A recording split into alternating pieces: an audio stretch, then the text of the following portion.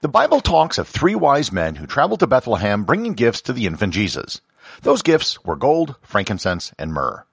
I think most of you probably have a good conceptual grasp about gold, but what's the deal with frankincense and myrrh? Were they really that big of a deal that they would bring it as a gift?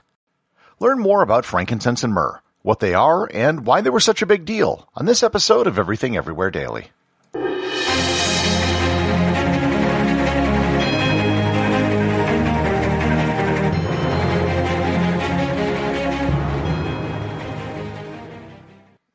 This episode is sponsored by ButcherBox. Summer is right around the corner, and that means cookouts. No matter what your preferred food is for a cookout or a barbecue, ButcherBox can help you make it the best. If you want to serve up some hamburgers, ButcherBox has grass-fed ground beef to make the perfect smash burger. Want to cook up some steaks? Well, ButcherBox has that too, with some of the best cuts of steak such as New York strip, ribeye, and filet mignon. Do you like grilled chicken? Well, ButcherBox has some of the best pasture-raised chicken that you will find anywhere. And if you really want to wow people at your next cookout, you can try grilling some of their wild-caught salmon on a cedar plank. Sign up at butcherbox.com/daily and get a special deal. ButcherBox is offering my listeners a free for a year offer plus an additional $20 off. You can choose salmon, chicken breasts, or steak tips free in every order for a year. Sign up today at butcherbox.com/daily and use code DAILY to choose your free for a year offer, plus get $20 off your first order. This episode is sponsored by Heaven Hill Bottled and Bond Bourbon. I recently had the chance to try Heaven Hill Bottled and Bond, and I can attest to its exceptional aromas with hints of caramel and vanilla intertwining with its oakiness, which provide a well-rounded flavor profile. Taking a sip is akin to experiencing a piece of bourbon history firsthand. Heaven Hill Distillery may be America's most quintessential bourbon distillery. Established in 1935 after the end of Prohibition, the distillery was established by the Shapira family and has remained a family-owned distillery to this day. In 1897, Congress passed the Bottled in Bond Act, which set forth strict rules for any bourbon labeled Bottled in Bond. Heaven Hill Bottled in Bond Bourbon goes beyond the stringent requirements of the law by aging its bourbon for 7 years, not 4. The end result is a gold medal-winning bourbon that truly stands out. Available nationally, look for a bottle at your local store. Heaven Hill Bottled in Bond. Heaven Hill reminds you, think wisely, drink wisely.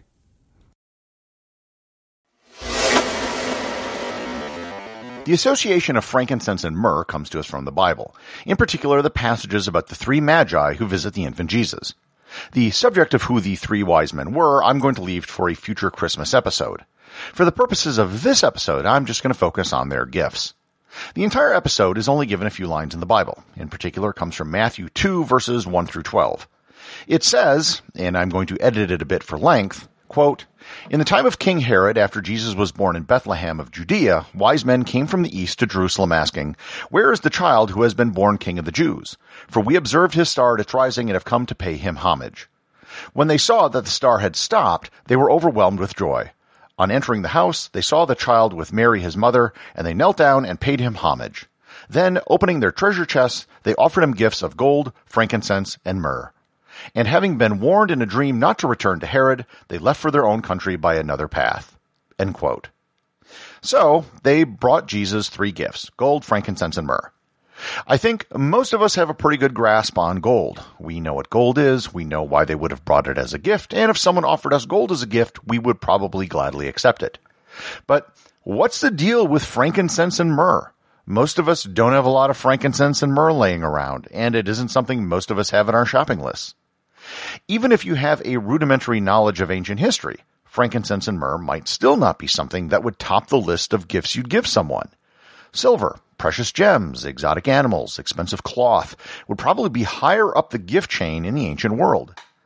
To figure this out, we first have to know what frankincense and myrrh are, because, to be totally honest, most people really don't have a clue what they are. Both frankincense and myrrh are tree resins. In fact, they both come from trees in the Burseraceae family. Let's first start with frankincense. Frankincense comes from the Boswellia tree. Its English name comes from the Old French phrase franc incense, which means high-quality incense. The Boswellia tree is a rather scraggly tree, and getting resin from it isn't like getting maple syrup. You can't just tap it to get what you want. In order to harvest frankincense, you have to injure the tree, but not kill it. This is done by placing incisions into the bark of the tree. If it is done properly, it will induce what is called gummosis. As the name implies, the tree will then gum up the wounds in the bark with resin. This gummy substance is then harvested as frankincense. Because the trees are rather small, it grows in an arid region, and there are only so many cuts you can put on a tree, frankincense production is limited. The primary region for producing frankincense is in southern Arabia, in particular what are today the countries of Oman and Yemen. There are also production areas on the other side of the Red Sea in Somalia and Djibouti. Frankincense has been described as looking similar to white raisins, at least the high-quality stuff is. There was an entire ancient trading network set up to transport frankincense from southern Arabia to areas all over the known ancient world, which took it from China as well as the farthest reaches of the Roman Empire. So, what is it used for? It had many uses. The Chinese used it as an antibacterial agent as well as for pain relief and an enormous number of other things. The Egyptians used it for mummification. It can be distilled into an essential oil, which is also used for medicinal purposes today. However, the overwhelming use of frankincense was and is incense. If you've ever been to church service that used an incense burner and it had that distinct church smell, it was almost certainly frankincense. I actually remember shopping in the souk in Muscat, Oman, and one of the most popular items for sale was frankincense and incense burners. Today, frankincense really isn't terribly expensive. You can buy a pound of it on Amazon for about $15. So, what about myrrh? The word myrrh comes from various Semitic languages, including Hebrew and Arabic, and the word means bitter. The word in English comes from the Bible. Myrrh comes from the tree Chamaephora myrrha. It's also grown in southern Arabia, but much more of it is grown in eastern Africa, particularly Somalia, Ethiopia, and Eritrea. It's darker in color than frankincense, and it's often reddish. The process of harvesting myrrh is pretty much the same as what's used for frankincense. Trees are cut so the resin will fill in the cuts, and then the gummy resin is chipped off the tree. The primary historical use of myrrh was as a perfume. It's mentioned several times in the Old Testament. In addition to being one of the gifts of the Magi, it was also offered to Jesus during his crucifixion, as well as being used to prepare his body for burial. Likewise, it was also used, and still is today, as incense. As with frankincense, there are also medicinal uses for myrrh. It has blood-moving properties in Chinese medicine, as well as uses in Indian and Arab medicine. So, okay, frankincense and myrrh are nice-smelling tree resins, and they had medicinal uses. It still doesn't answer the question of why these would have been selected as valuable gifts. The answer is because they were valuable at that time. Any exotic substance which had to travel long distances was prized. Just think of the distances people traveled and the money invested just to get spices, something that you can buy for cheap in any grocery store today.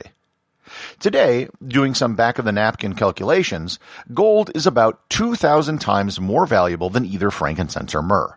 However, 2,000 years ago, they were probably much closer in value, and some historians have theorized they might have actually been near equal value by weight. So, the reason why gold, frankincense, and myrrh were brought as gifts is that at that time, they were all considered to be very valuable. Everything Everywhere Daily is an Airwave Media podcast. The associate producers are Thor Thompson and Peter Bennett. Today's review comes from listener Alex TD over at Apple Podcasts in Great Britain. They write, Addictive Education. This podcast is excellent, and I've learned so much.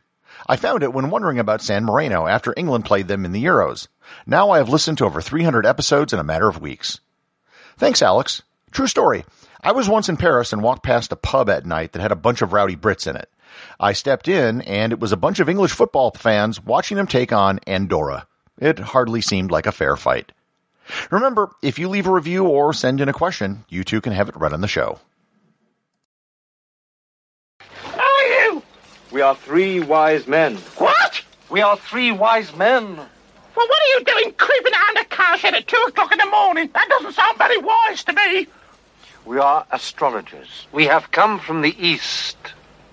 Is this some kind of joke? We wish to praise the infant. We must pay homage to him. Homage?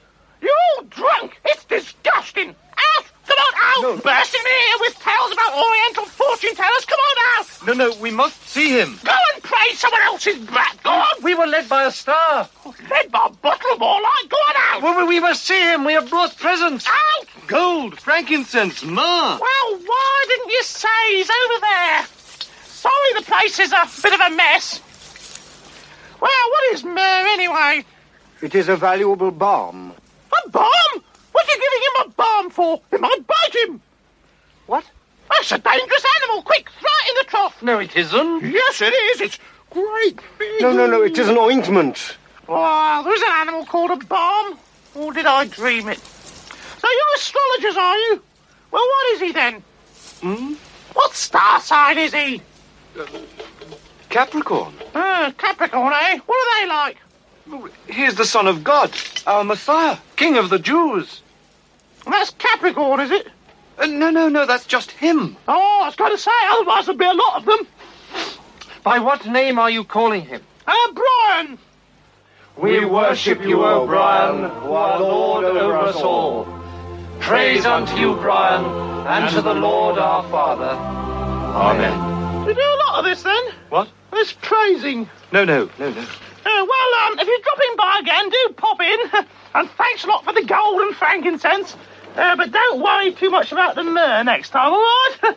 Thank you!